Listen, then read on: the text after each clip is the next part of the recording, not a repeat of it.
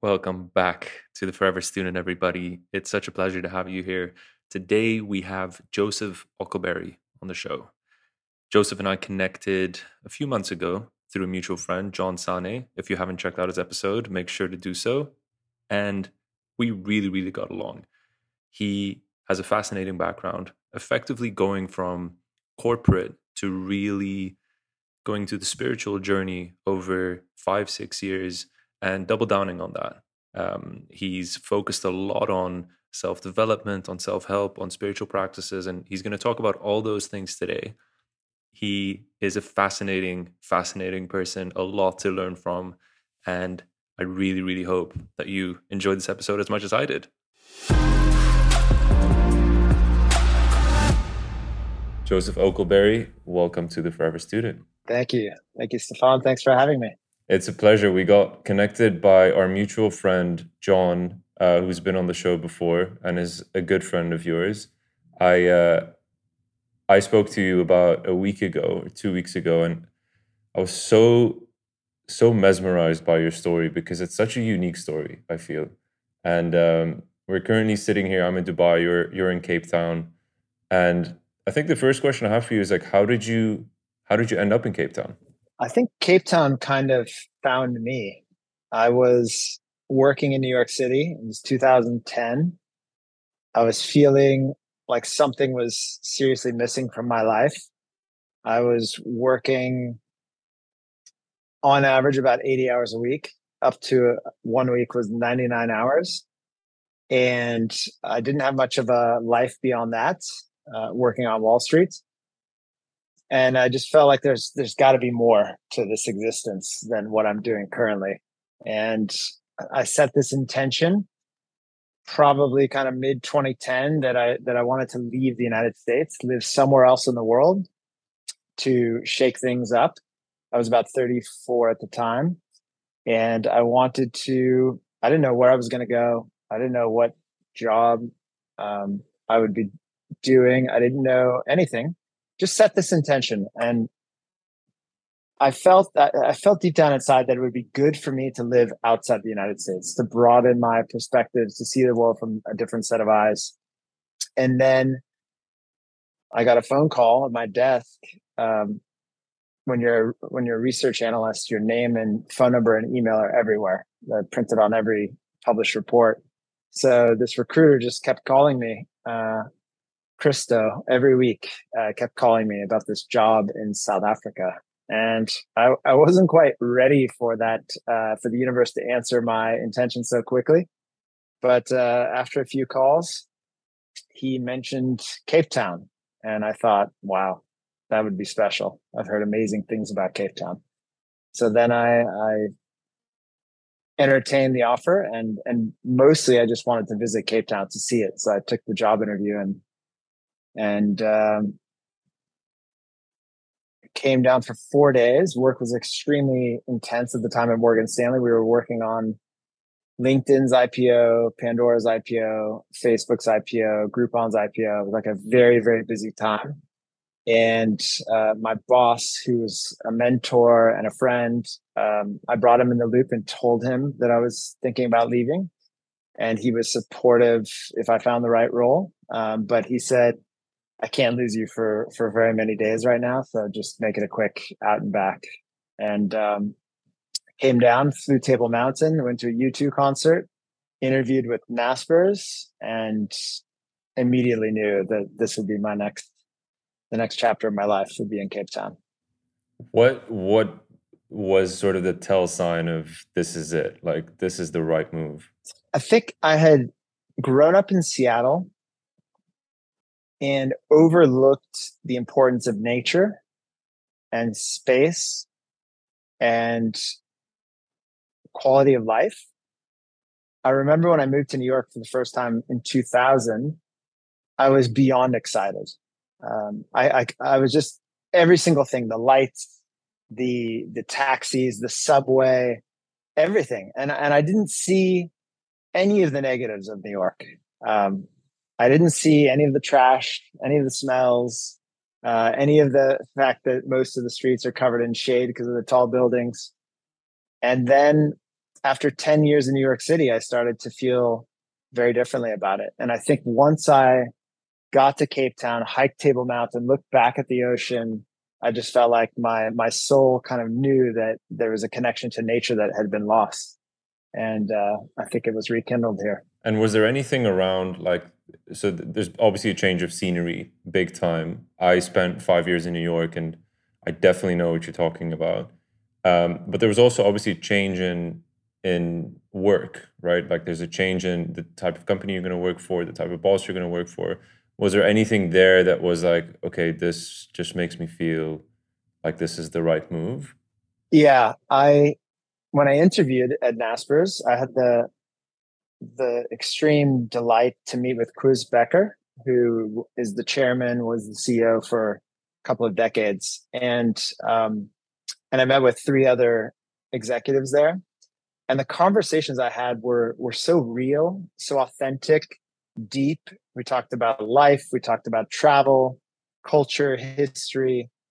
It was much more broad than kind of a laser focused interview trying to find out if the job would be a good fit in a direct way. And it was a breath of fresh air from kind of the investment banking Wall Street, where it was very competitive and very demanding in a way that was, I felt like I was trying to fit in. I was trying to fit in to a certain role. I was trying to be a certain person to succeed in that place, as opposed to tapping into who I was and what were my unique gifts, and then sharing those through a role. And at Naspers, I just had a lot more leeway to express my creativity as part of it. So the team was just exceptional. I loved pretty much every minute of working there over those 6 years, and still remain friends with them to this day. Just an incredible company. That's amazing. And did you also, I mean, you mentioned you were working 80, sometimes 90 hours a week in New York. Did that change when you moved to South Africa? the The work was still extremely intense. It was different though. I wasn't being told what to do at Nasper so much. What would happen was Kuz was very inquisitive, and he would have these curiosities. One curiosity he had is, Joe, is there any chance we can go enter the US classifieds market and disrupt Craigslist? And so my team and I would dive in and do research on that kind of hypothesis or question. And where we took our research and what kind of analysis we did and the conclusions was all up to us. Um, and we collaborated with many other internal experts who'd worked in the industry to try and shape our thinking. But there was really like a clean slate, to start with just a concept, and then we were off running with it. And I think that really jived well with my need to be creative and express. And I also have this quality of, I love surprising people. I hosted a surprise party last night for a friend who's moving tomorrow to go to the World Cup. I love surprises. So the idea that I could go on this quest to find out all this information and then share my thinking with the group, I really enjoyed that, unveiling what we'd accomplished. And also, I guess you felt, and your team must have felt very empowered, which maybe in the investment banking sphere, especially in the US, might not be like one of the top qualities of working there. Yeah, fully. I mean, the role I had was at Naspers was extremely unique. I don't think it exists many places. And investment banking and equity research, they're very defined roles. There's many people doing the same job. You're all kind of benchmarked against each other.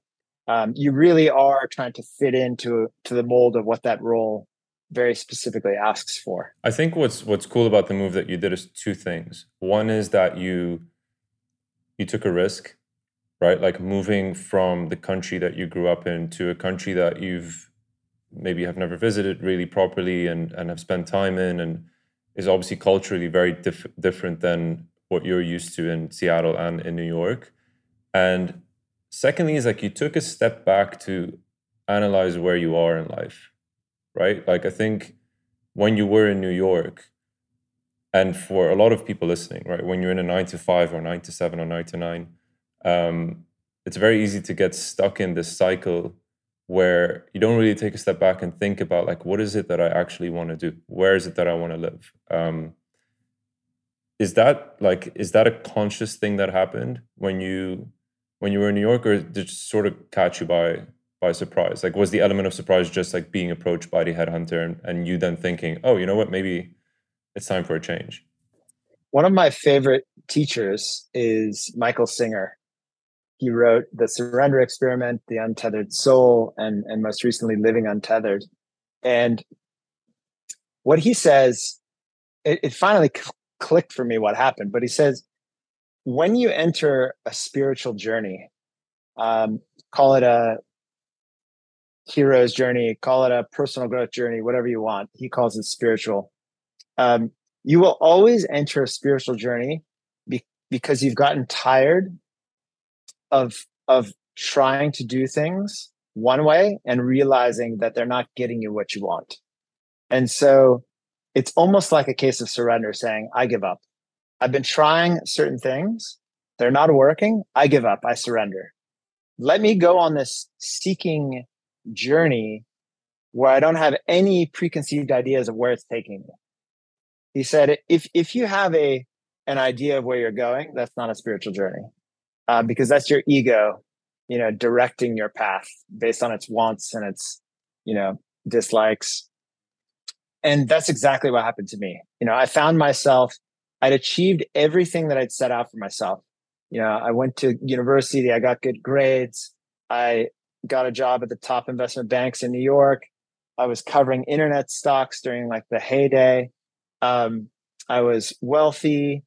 Everything had gone according to my plan, and I was depressed. And I just had to kind of have one of those moments where I look in the mirror and say, all right, you are not winning at the game of life. And you don't know how to win at the game of life, because if you did, you'd be there. And so it was a bit of a existential crisis, a bit of an ego death, probably the first that I'd had, where I had to acknowledge that I didn't know everything, and then I became very curious about all the things up until that point that I disregarded, all of the teachers and gurus and spiritual wisdom, all of the friends who had suggested things and I had mocked throughout my life because I was so certain I knew the path. I had to now become more open, more humble. And that kicked off, really in 2010 when I hit rock bottom, this journey that continues to this day and will continue the rest of my life for sure. And when you say rock bottom in 2010, was that depression? Yeah, I think I was lucky. I won the kind of birth lottery where I have a naturally high level of kind of happiness, if you want to call it, or positive affect. Like my emotional states generally are pretty positive. And so for me to be in a place where I don't want to go to work, I don't want to get out of bed, I started questioning, what is this a life worth living? What part of my day right now or my week is worth actually doing? Because none of this is aligned for me. None of this speaks to my soul. None of this energizes me. It all drains me. Yeah, totally. And I think, when you specifically in your story, it's I don't want to say it's typical, but the thing about like having your life sort of laid out in front of you, where it's like, if you do this you will succeed, if you do this you will be happy, and then you've done all that, and then all of a sudden you're like, wait, that was it? This is not what I was expecting. And I think that's when confusion naturally sets in, right? Like you start doubting everything around you. And I'm sure that's something that happened with you then.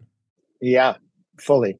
I think the fundamental shift that happened for me is that I went from focusing on trying to adjust my external environment, find the right job, find the right partner, get the right friends, live in the right city, all this external stuff. I was trying to align it perfectly so that I was happy. And when I had done that and still was not happy, I realized maybe I need to go inside. Maybe the answers are actually inside of me. And that's what kicked off, this spiritual journey. It started with this realization that I don't know myself, right? And I became curious. I took countless online polls, surveys, self-report scales. I wanted to do the Myers-Briggs and this test called the Saboteur test from Shirzad Shamin and the character strengths test from the V Institute. And I loved everything I got. The Enneagram, I just ate it up. And that's kind of how I started my journey. It turned out that I knew nothing about myself at age 34. I didn't know what drove my behaviors, my decisions. Um, I thought life was quite simple and straightforward, and didn't realize how much my traumas, my past, my insecurities were actually driving my behaviors and driving my decisions in life. Were there any tests that kind of stood out, like anything you would really recommend people look at? I think there's two, and they're very similar, but they're different. They're actually polar opposites.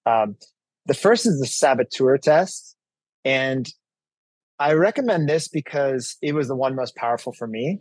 It's from Shirzad Shamin. He's a Stanford Business School professor, and what it tests for are 9 saboteurs, as he calls them. You could also refer to them as shadows in the Jungian sense, and they are hyperachiever, hyper rational, victim, pleaser, avoider, stickler, a couple more. And basically, when you fill out this 5 or 10 minute survey, it just shows you relative to each other which one of those saboteurs is most pronounced for you. And so when I took that, I've taken that test every year now for 11 years. And what struck me really immediately was that I had 4 that were really high. My hyperachiever was very high. It meant that essentially achievements and being recognized for those achievements by the outside world was important to me. It's no coincidence that I really wanted to work at a brand name investment bank and ended up at Morgan Stanley and JP Morgan. No coincidence that I ran a half Ironman and ran a marathon. All of these achievement type things. I was seeking validation of who I was. I needed those at the time to feel that I was important and worthy and that people should like me and all that stuff. Another saboteur that was very high was hyper rational. I was extremely analytical. I didn't believe in anything that couldn't be proven through science. I wasn't open to any spirituality, including things that are very well founded, like meditation. So my hyper rational mind actually caused me to be extremely skeptical and cynical. And I used to have countless arguments with spiritual types about everything. 2 other saboteurs, the other 2 for me, were pleaser and avoider. And a pleaser, is someone who's always wants to be liked by others and is willing to sacrifice their own well-being as a result, and is willing to even do things that they later resent the people that they served because they didn't really want to do it. They're just stuck in that pleaser kind of mentality. And avoider, that's pretty clear. For me, I didn't like conflict. I didn't like difficult conversations. And so taking the saboteur test very early in my journey, I think it was 2012, January, the first time I took it, illuminated these qualities of myself that I had no idea that they were driving my behaviors. I knew that I felt these things like resentment and frustration and fear, anxiety, but I didn't know that those shadows were actually driving a lot of those behaviors. And did you do anything with those insights? Oh yeah, absolutely. So Shirzad recommends focusing on the one that is either the strongest, it's on a 10-point scale, so the one that scores the highest, or the one that you feel energized to tackle. And for me, the hyper rational was one of the last because I didn't feel that that was a negative at the time. I felt pretty certain that being extremely, I thought the opposite of hyper rational was irrational, and I was not willing to go there. Um, there's a famous saying that says you can either be happy or you can be right, and I really wanted to be right. Um, so I chose to focus on avoider and pleaser. Those were two of my first. And I took a number of steps, but the first one was I started telling my friends about this test and started sharing my results with them. And I hosted a dinner with 20 of my favorite humans in Cape Town around 2014 and had everyone take the saboteur test in advance and send me the results. And then basically we all got together, we catered a dinner, and we all shared kind of our biggest saboteurs and stories from our lives of where that had actually tripped us up. And I kept referring to that test every year to see my progress. So I was making significant strides. In fact, in all four areas, I'm a completely different human. There's no question in 10 years. Some of those, especially hyper rational, feel like a different person. I've really let those ones go to a place of just being less black or white. Kind of more okay with everything, less rules in life. For me to be happy. And so, yeah, in fact, I was so moved by that test that I reached out to Shirzad Shamin at Stanford and got him to speak at the NASPER's CEO conference. I think that would have been 2015 or 16 in San Francisco. And I had all 150 executives take that saboteur test in advance. And I got some really nice messages from people. In that world, not a lot of people are doing personal growth work and self-awareness. So I guess you could say once I become a fan of something, I've become quite an advocate. And I think, maybe originally not for the right reasons, but now I try and do it with love and only when it's the right time for the right person. But I was excited to share that with everyone and to meet Shirzad and to thank him for what he had done for me. That's amazing. I think you were just about to go, before I interrupted you, I think you were just about to go into a different test. Yeah. Yeah, exactly. Now this one is more recent. I've only taken this in the last 2 years, and it's through the positive psychology realm. It's called the VIA Character Strengths, Values in Action. It's from the VIA Institute. And basically what the founders of positive psychology did is they spent 4 years, three or 4 years, 55 research scientists studying ancient wisdom traditions, religions, philosophical schools of thought, cultures, traditions. And they tried to identify what human behaviors are universally admired. So they found that in all societies, people value courage. They also value humility. They value kindness, love, perseverance. And they distilled from all those sources of wisdom all the way down to 24 character strengths. And I love those 24 because I think it summarizes so much of the world, so much of what's right in the world and what's wrong with the world. People living with virtue and people living with less virtue. So I took that test during my master's at University of Pennsylvania because it was on their website and it was a required assignment. So it's 10 minutes long and you fill out a bunch of answers about how you would behave in certain situations. And I got the results. And the results said that my top strengths, my top virtues that come natural to me, that I can do, and I get energized when I use them, I don't get drained, were hope, honesty, fairness, forgiveness, and kindness. Those are mine: hope, honesty, forgiveness, fairness, and kindness. And honestly, that just really speaks to who I am. It really does. Like that was like, wow, that is who I am. Yeah, in many ways. Those are my strengths. It's very easy for me to be honest, very easy for me to be fair. It just comes naturally to me.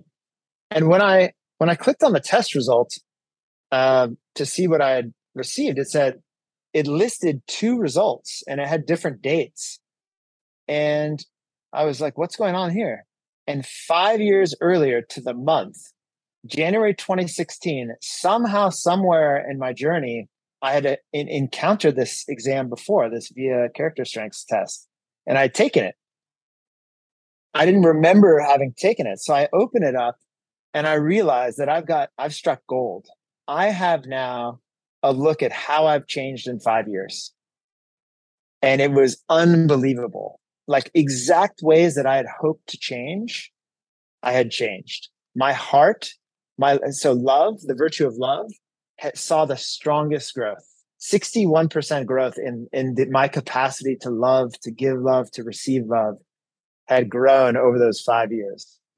Same thing with social intelligence, which is basically emotional intelligence combined with self-awareness. That was the second biggest grower. That grew 30%. Not surprising at all when you go on, a full-time spiritual journey. And then a couple of them had actually weakened. And I was pretty happy about those. So perseverance. I used to be a workaholic, burned myself out on several occasions. I was quite happy to be less of a persevere. That's not something that I really wanted to be top notch at this stage of my life. And so the reason that this test is so powerful is that when people act virtuously, when they use these virtues, when they act kind, fair, honest, loving, forgiving, they are happier. There's a lot of science on that. Also, when they embody these virtues, the people around them become virtuous as well. There's a contagion that happens. This is what my whole master's thesis was how virtuous behaviors spread, sometimes up to tens of thousands of people away. So my decision to be, let's say, really disciplined, which is a virtue, self-regulation, to eat better, work out, and get really fit, through my example, through my influence, that can spread to all of the people in my friendship circle, maybe because we go out to eat and they see that I'm ordering a healthy dish. They want to order a healthy dish, or I have a dinner like last night and I have it catered and I cater healthy food. They eat healthier and then they think, oh, I should start eating healthier in my life too. So these virtues spread throughout the world. Up to 3 degrees is generally what the stats show. So my behaviors influence my connections, my direct connections, those people's direct connections, and those people's direct connections. And if you think that, let's say I have 30 people that I influence in my life between friends and family, and let's say they each have 30, and then those people have 30, it's 30 times 30 times 30, 27,000 people will have a statistically significant influence from my behaviors.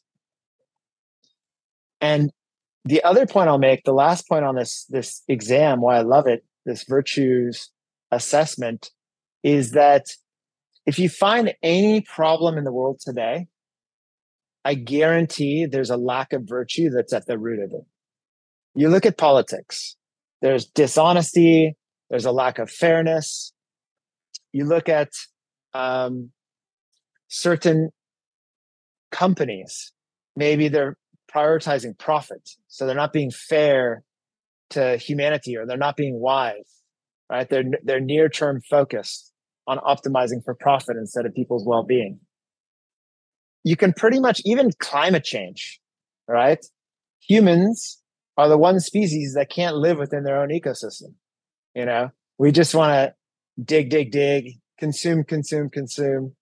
And so it's all a lack of self-control, self-awareness, wisdom, fairness, right? If it's not our problem, if I throw a bottle out in the ocean, it's not my problem anymore. It's someone else's, right? That's a lack of kindness, a lack of fairness. So I think so much of the world's problems are a lack of virtue. And this assessment does a phenomenal job of kind of giving you a glance at where you stand in those areas. I love that. And we'll make sure to disclose these in the show notes, because I think it'll be very helpful for a lot of people to take, including myself. I mean, a lot of the stuff that you spoke about now resonates with me. It's things that I'm like, oh, I think I think I'm that, or I think I'm this, but obviously there's just one way to find out. Um, you spoke a little bit about your masters. You spoke a bit about the spiritual journey that you went on. Could you touch on that a little bit more? When did that happen? How long did you do it for? And also maybe why you did it to begin with. Sure. One of my favorite things to talk about, especially if other people are curious to go on a similar journey. And it started with, what we spoke about in 2010, being in New York City, being depressed, going many days without seeing sunlight because I worked so early and worked so late, having no energy to be social, no dating life, nothing, just work, work, work. And something flipped then that said that I need to surrender. I need to become more open, less, I need to have less conviction that I know it all. And that kicked off the journey. And it started with me moving to Cape Town, meeting new people. In New York City, most of my friends were like me. They were athletes who were male, who worked in finance, and who were white. It was like we all met through football, for this bar league, and we all got along great, and we were amazing, and they're still good friends to this day. But there wasn't a lot of challenging each other's thinkings. There wasn't a lot of kind of unique thought. No one was reading about, let's say, spirituality or horoscopes or meditation. That just wasn't where we were at that time in our lives. And I moved to Cape Town. Suddenly, I'm meeting people from all over the world, yoga teachers, spiritual guru types, and they're starting to challenge me. And they're starting to challenge me with intelligence and real insights in ways that I couldn't just easily dismiss. And so moving to Cape Town in 2011 really kind of kickstarted that journey. I let's say I went in kind of part time on that seeking journey for about 5 years, where I hired my first therapist in 2012. I joined something called the Mankind Project, which is kind of a nonprofit men's organization where men's coach and support other men. Deeply, deeply powerful. Um, Hired a coach professionally, another therapist, and I did something called the Art of Living, which is really beautiful as well.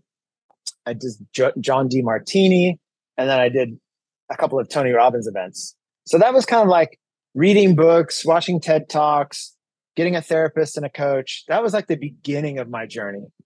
And then I felt like I was making progress and it was so beautiful. And I thought to myself, imagine if you leaned into this even more. Like what would your life be like? I started to notice that things were shifting in my life. I was connecting at a much deeper level with my friends. I was getting much closer to working on things that I really was inspired by. And because of these shifts in my life, it was like I was getting validated that this journey was worthwhile. So I was fortunate enough to be in a position in 2017 where I could take some time away from work and focus on myself full time. So I left in November 2017, and I essentially took 4 years off. And in those 4 years, I I didn't prescript any specific plan other than the focus of the journey was self-awareness, self-discovery, and spirituality. And when I say spirituality, you could call it happiness, you could call it well-being, but basically on trying to learn more about the ways of living, the art of living. And I kind of went after it in three different ways. Because I was a skeptic, I was unlikely to find one teacher or one guru, um, hand over all of my autonomy to them and say, take me. I love your teachings. I'm going to follow you wherever it takes me. That's just not in my nature. My nature is to be a little bit skeptical, to try things a little bit, to try other things and get a lot of perspectives and then form kind of an informed conclusion. So 2018, 2019, and 2020. The first year of my journey was all about leaning into that self-help stuff. Um, it was, I went to Joe Dispenza retreat in Scotland. I did more Tony Robbins events. I did something called the Hoffman process, which is in the States, in New York and Connecticut and London. Beautiful week-long intensive retreat. I walked across Spain. I did the Camino de Santiago in mostly solitude over a month. I climbed some peaks around the world and spent a lot of time in nature. And that I feel like was almost like decompressing from a really intense 17 years of corporate life where I was working two full-time jobs essentially because it was so demanding. 2018 was kind of like dropping in, like releasing my attachment to my phone, all these behaviors that I'd kind of adopted of anxiety and feeling like I always needed to be in touch. And that was 2018. It was dropping in, connecting with nature and doing some self-help. 2019 is when I leaned into ancient wisdom and more specifically Eastern spirituality. I was very curious about Buddhism. I had heard some TED Talks. I had encountered some really intelligent people. I met a Buddhist monk from Japan, and we went on a hike together, and it was really profound. So I went to India, Tibet, Nepal, Bhutan, Japan, Bali, and I went basically for a year, going as deep as I could in Buddhism and yoga. Buddhism and yoga, not a lot of people fully understand, but they're very, very similar. They come from the same lineages back 20,000 years with the Vedas and the Upanishads. The Buddha kind of branched off from that lineage, created a new spiritual tradition, but they're very, very similar. I did my yoga teacher training in India, and because I am a skeptic, I wanted to go to the source, right? I wanted to go study yoga in the birthplace of yoga in Rishikesh, India, near the Himalayas. I wanted to go to the Dalai Lama's temple, and I was able to attend his birthday, his 85th birthday. Um, I did. I was able to learn just from some incredible teachers over that time, and I feel like that's when I had my first real kind of awakening where things started to click. I was now hearing a type of wisdom and a type of teaching that was very different than how I had lived my life. And it started to resonate. I started to understand, wow, okay, so if this is true, that would explain a lot. That would explain a lot of my suffering over the years. And then to wrap things up, I said, well, what does science have to say about well-being and happiness? So I'd taken those tests online, a bunch of them, and I kept ending up at the University of Pennsylvania's website. And I'd seen this TED Talk from Martin Seligman, and I'd heard about positive psychology, and I was curious. So I did some research, and I found that Martin Seligman and others had founded this field together in 2000, January of 2000.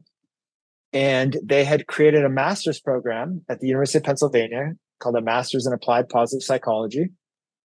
And it seemed like this was the best place to study positive psychology. And so I wanted to see if I could go study under the best teachers.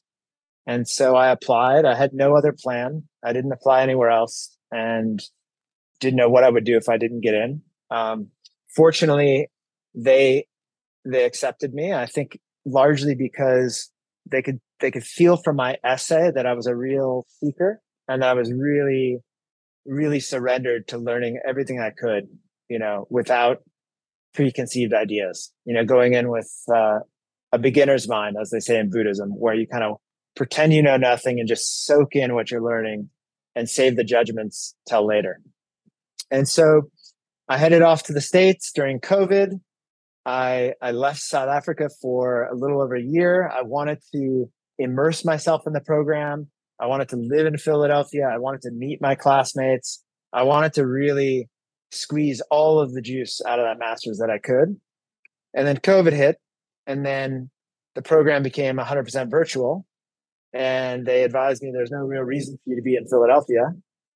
So I ended up studying from Brooklyn, where I had some of my best friends live. And I studied the science of happiness for a year. And I have to tell you that I had a full ego death while studying the master's. All of my shadows were triggered. My need to achieve, my hyper rationality, my pleasing caused me to really, really suffer during the program.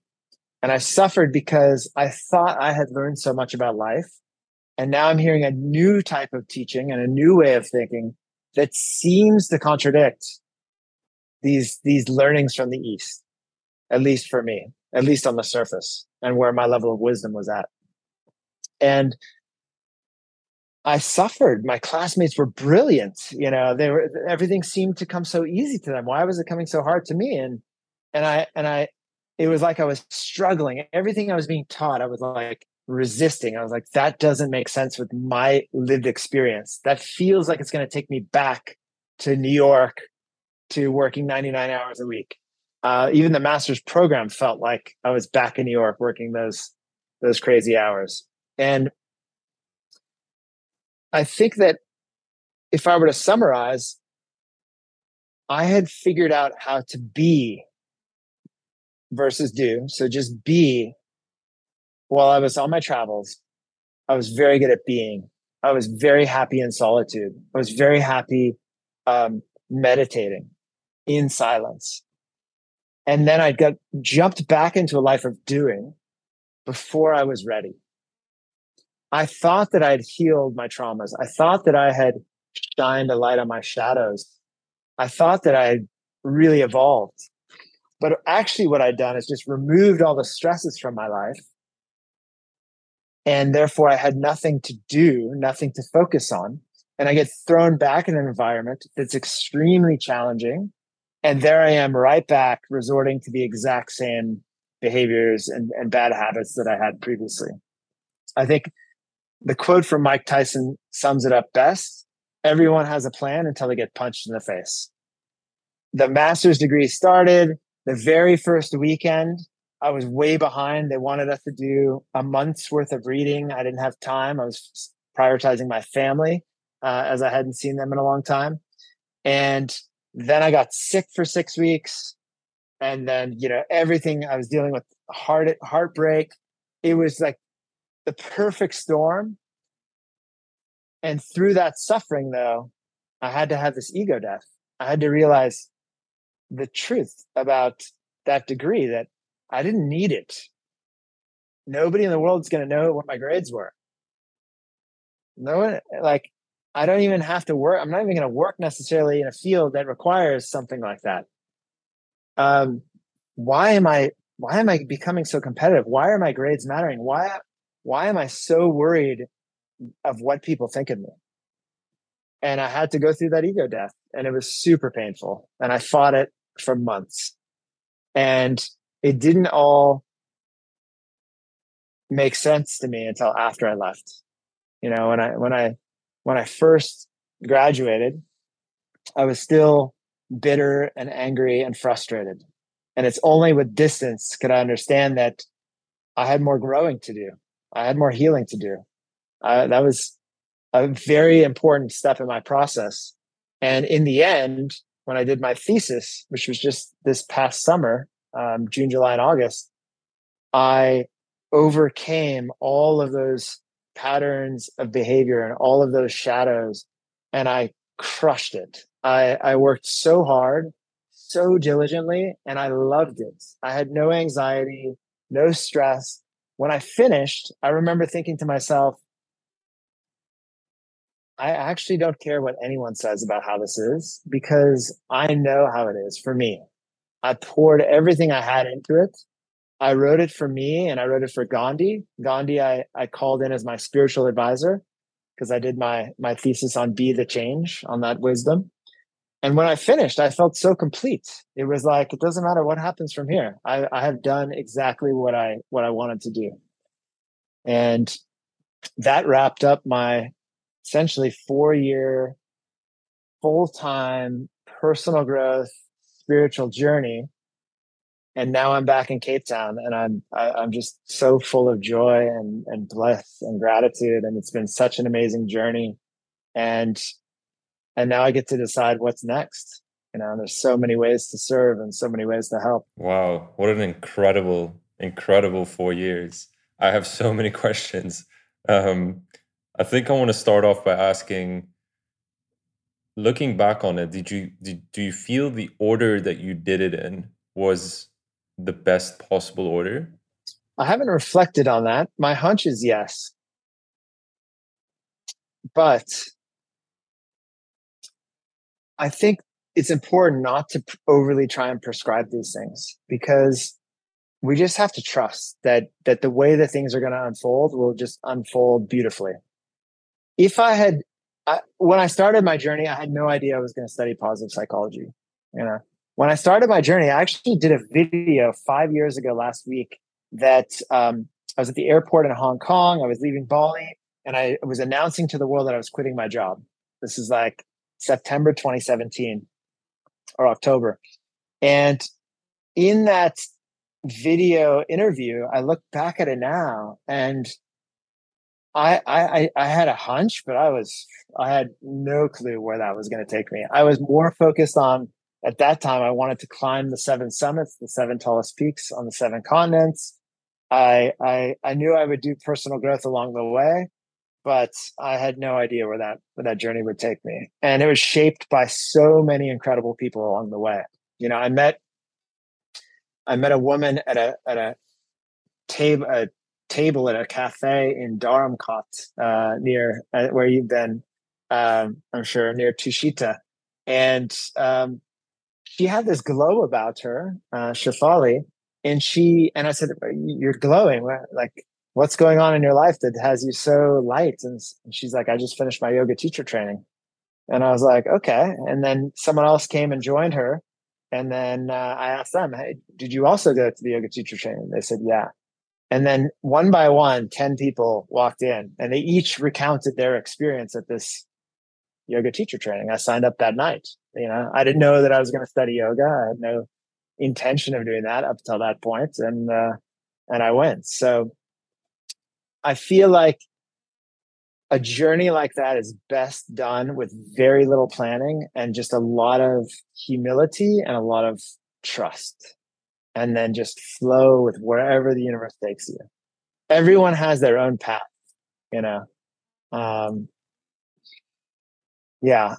The Specifically to your question, I think the fact that I went east and studied Buddhism, yoga, and a bit of ancient wisdom first before I did the masters was brilliant, because I actually came to really value ancient wisdom and value the Eastern view.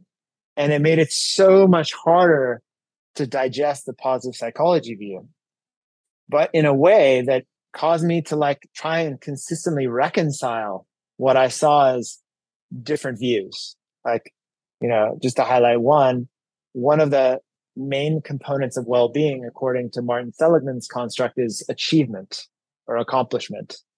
And I think that's actually born out of traditional psychology, where people who are depressed felt better after they accomplished things and did things. And so I'm being asked to believe that, or to at least consider that achievement is important in life. Meanwhile, my whole life story says that achievement is the wrong thing to chase, right? And then in a lot of Eastern wisdom, we need to let go of our attachments to these achievements. And so I spent a whole year trying to reconcile that.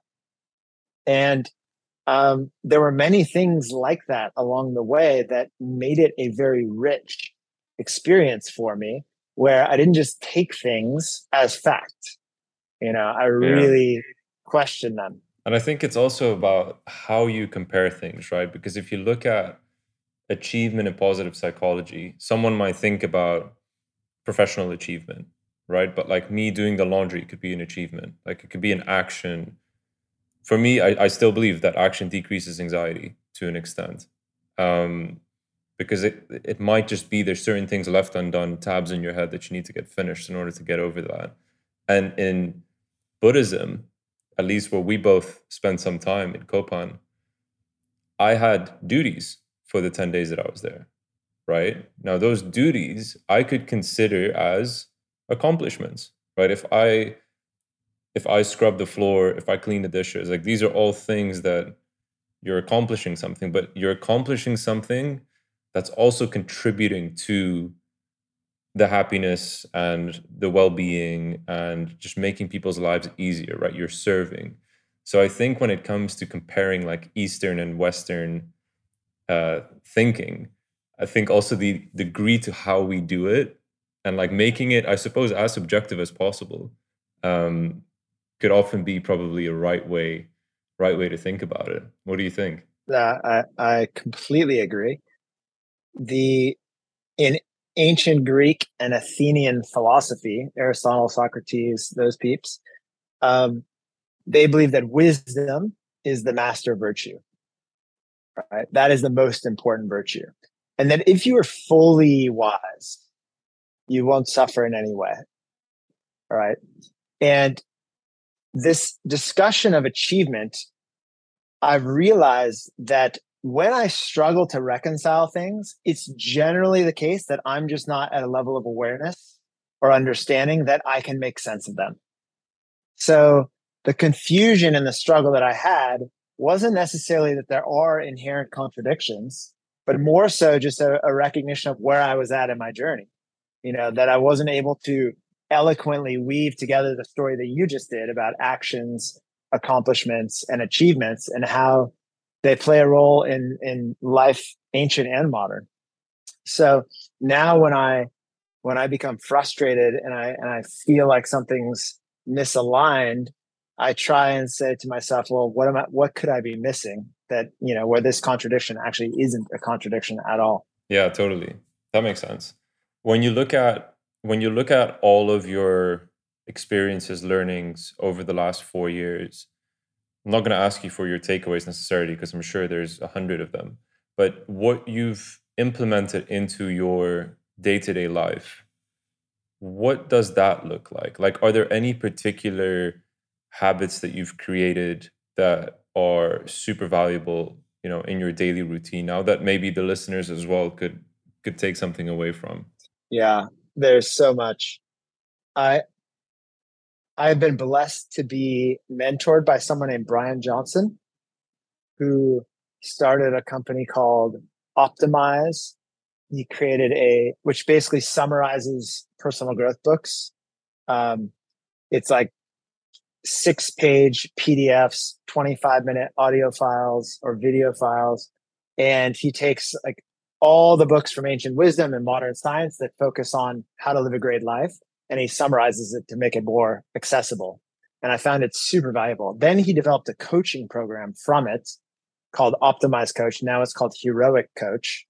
And I've been so blessed. He was my advisor for my master's thesis to learn from him. And he is literally like a world expert on habit formation, productivity, and everything else. He's built an incredible app called Heroic that has changed my life that I've invested in. It's basically a kind of all in one personal accountability partner. It's like having your own guru or sage that comes with you on your journey throughout the day, reminding you of who you want to be at your best and offering wisdom as you go. Um, it literally, my life is not the same. I use Heroic every single morning. It's the first thing I do. Last thing I do when I go to bed.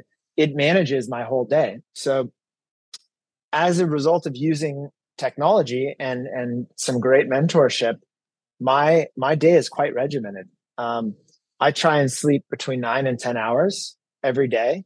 That's based on a lot of science that says we are way underslept as a society. Americans sleep 6.7 hours currently.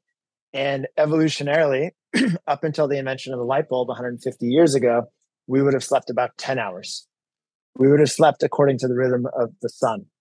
And now lights and screens and blue light trick our body into thinking it's much earlier in the day. And so the natural process of producing melatonin does not kick in. And as a result, we don't feel sleepy. And so we sleep way too little. And the damage that's done when you sleep, the first thing that heals is your body, and the last thing that heals is your mind. So you always have deep sleep first in the night, and then you have the REM sleep. So we've cut off 3 hours of potentially brain healing, incredible amazingness. And so I am super committed to getting my sleep. That's my highest priority. And to get good sleep, as Brian likes to say, it starts the night before. So I eat dinner early. I eat dinner about 5:30 p.m. I stop using devices at 7 p.m. I actually have an alarm that goes off every day at 7 p.m. that says, shut off all your devices. Um, I meditate before I go to bed, and I'm usually asleep 8:30 or 9 o'clock. I have an Aura ring, so I track my sleep every night to see how I did. And then when I wake up at 6 a.m. and I meditate for an hour. I haven't always done that, but in the last 5 months, that's been my protocol. My advisor said, Joe, an hour is easy if you do it first thing in the morning before anyone's awake. Like you can easily slam an hour of meditation. So I made a commitment to him for the duration of my master's thesis that I would do it, and I found it so easy actually that I've just continued it.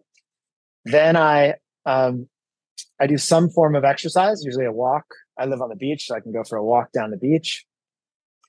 I do something that I got from positive psychology actually, is I actually dance every morning to two songs in my room or in the living room or wherever.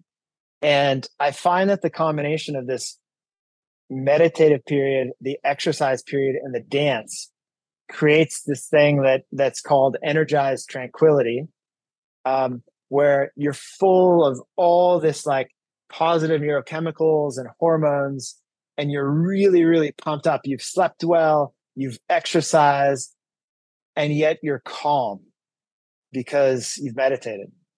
And I feel like that's such a beautiful place to exist, energized tranquility. And then I have a certain type of breakfast that I have every day, a whole bunch of probiotics and supplements. And then what I do is, and this is my favorite part of the wisdom I've learned from Heroic and Brian Johnson, is before I respond to any emails or before I check any WhatsApps or any SMSs, I do 2 hours of deep, intensive, focused work in 25-minute Pomodoro chunks with breaks, 5-minute breaks. And the point of that is before you allow yourself to become reactive, to just like, oh no, someone wants this and someone wants this, it can spiral your whole day out of control and you can lose focus on what's important. So take the time before you open up that whole Pandora's box to do the most important work that you know you need to do that day. And so we call that deep work. It's from a book called Deep Work from Cal Newport. And that is how I approached my master's thesis. I would do 3 2-hour deep work sessions a day, broken up by hour to hour and a half nature or fitness exercises. And it served me incredibly well. So I will be chunking my work days forever now. I will never work more than 2 hours straight. I'll never work more than really 30 minutes straight, but 2 hours in a kind of a work block. And I will always take adequate breaks for fitness, nature, and other things like meditation, other things that energize me. I love it. I love it. No, no, no. That was perfect because as the listeners know, I'm obsessed with my morning and evening routine. Very committed to it, and the reason I'm committed to it is because it really, really works for me, and it's relatively similar to yours. I listen to a lot of Andrew Huberman, and a lot of key takeaways there from him as well, just in regards to sleep and exercise and light exposure, as well as caffeine and all these sort of things. But one of the things you said that resonated was the dance piece, because I took a meditation teaching course about 2 years ago, and every day we did a dancing meditation, and that feeling that you just described is something that I now can label, because I was like, this feeling is incredible. Like I feel so energized, but I feel so calm at the same time, and so happy, but so calm at the same time. Um, so that's really cool. I love that.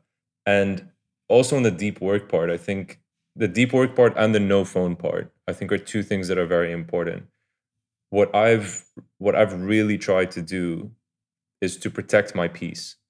So the way that I tend to go about this is very similar to what you do. Is I don't look at my phone first thing in the morning, because you get the distractions and you get the message from your bank or from your parents or from work or wherever it is. So being able to stay in your peace after you finish your meditation and your exercise and your breakfast for a sustained amount of time is something that's tricky, right? Because a lot of people do the meditation in the morning, they get in their car and get road rage, right? Or they get to the office and they have an argument with their boss. So trying to at least control the first part of your day is already a massive step. Now, you can't be too hard on yourself. Like if you get road rage, you get road rage. Like just acknowledge it, try to address it the best you can. Same with the argument with your boss. Are there any other like tips of advice that you would have in order for someone to protect their peace throughout the day? Like any sort of thought patterns that you may have that you think are beneficial? I think it's challenging to live our best lives without help. It's very hard to rely on willpower alone to to live up to our potential. I think we need support from those around us, right? If you're living in an environment with people who have very bad habits, behaviors, late bedtimes, distracting mornings, it's going to be very hard for you to be disciplined and follow your practices. Another way, so controlling like the people in your life, who do you spend time with and what kind of routines are they on is hugely important. Another thing is, I have the Heroic app. It holds me accountable. I know, for example, that today I only meditated 30 minutes. I did two 15-minute sessions, actually three now, three 15-minute sessions today. I didn't do my normal hour block because I hosted a late dinner last night. And I have this app that reminds me, Joe, you want to go in the cold water today because that's what you said when you woke up. So do it today. And then when you do it, celebrate, and swipe it. So before this call, I went in the ocean for 20 minutes and get to swipe that one. So having some sort of accountability routine. I use an app. You can use paper and pencil. You can have your friends hold you accountable. There's lots of ways, but I think if you really want to be disciplined and live a great life, you need some sort of accountability. And when you say the celebration piece, I love, like when you do accomplish something, no matter how little it is, celebrate it. What does that look like for you? If you've seen The Social Dilemma, Tristan Harris was a researcher at Google, and they studied basically how to keep people as engaged as possible so that they could maximize ad revenue. And they found that basically dopamine, is a surefire way to get people hooked. There's other books in a book called Hooked by Near, and so our devices have incredible potential, but they can be used for not so good things and they can be used for great things. And so the Heroic app actually gives you a great haptic feedback dopamine hit. You actually get to pull back an arrow and shoot it at a target when you hit your target. So inherent in that app experience is a celebratory mechanism. Another thing we do is we like to say, that's like me. So people in the heroic world who follow Brian's teachings, when they do something that they know is amazing, they say, that's like me. I'm the type of person that does that. So, and when I go to bed, I'll take a screenshot, send it to Brian or send it to some other people who use heroic and say, today I did 107 virtuous activities, which was my score 2 days ago. And I'm proud of it. And that if you see that I hit anything over 80, virtuous activities in a day, which is what they track and what they keep and what they care about, which is they track annual recurring virtue instead of annual recurring revenue. If I've done more than 80 virtuous acts, I guarantee you I've had a masterpiece day. I've slept well, I've ate well, I've exercised well, I've connected well with friends, I've done deep work, I've been creative before I've reacted to inputs. All of those things are summed up in how I show up in using my accountability tracker. Yeah, totally. And I love that little celebration that you mentioned. I actually use that sentence before I do something difficult. So if I wake up early, like today, I woke up early, I had to go for a run. There's always going to be times where you don't want to do it, right? And for me, the one thing I told myself was, "This is what I do. This is what I do," and then magic starts happening. Exactly. Joseph, where can people find out more about you, or maybe your work, or you have a website that people can go to? Yeah, so I spent 40 years as a caterpillar trying to climb to the top of a caterpillar pile and trying to be the biggest, baddest, most hyper achieving caterpillar.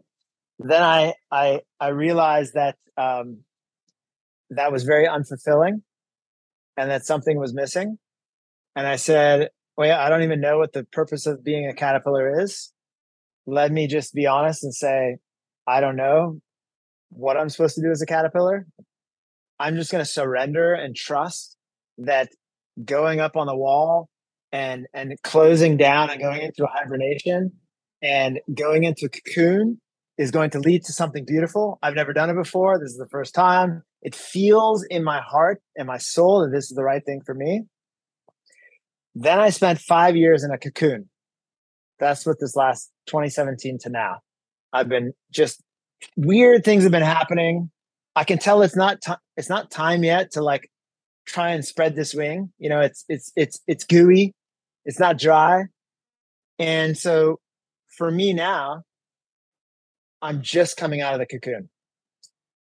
Like website, sharing my wisdom, all of that stuff.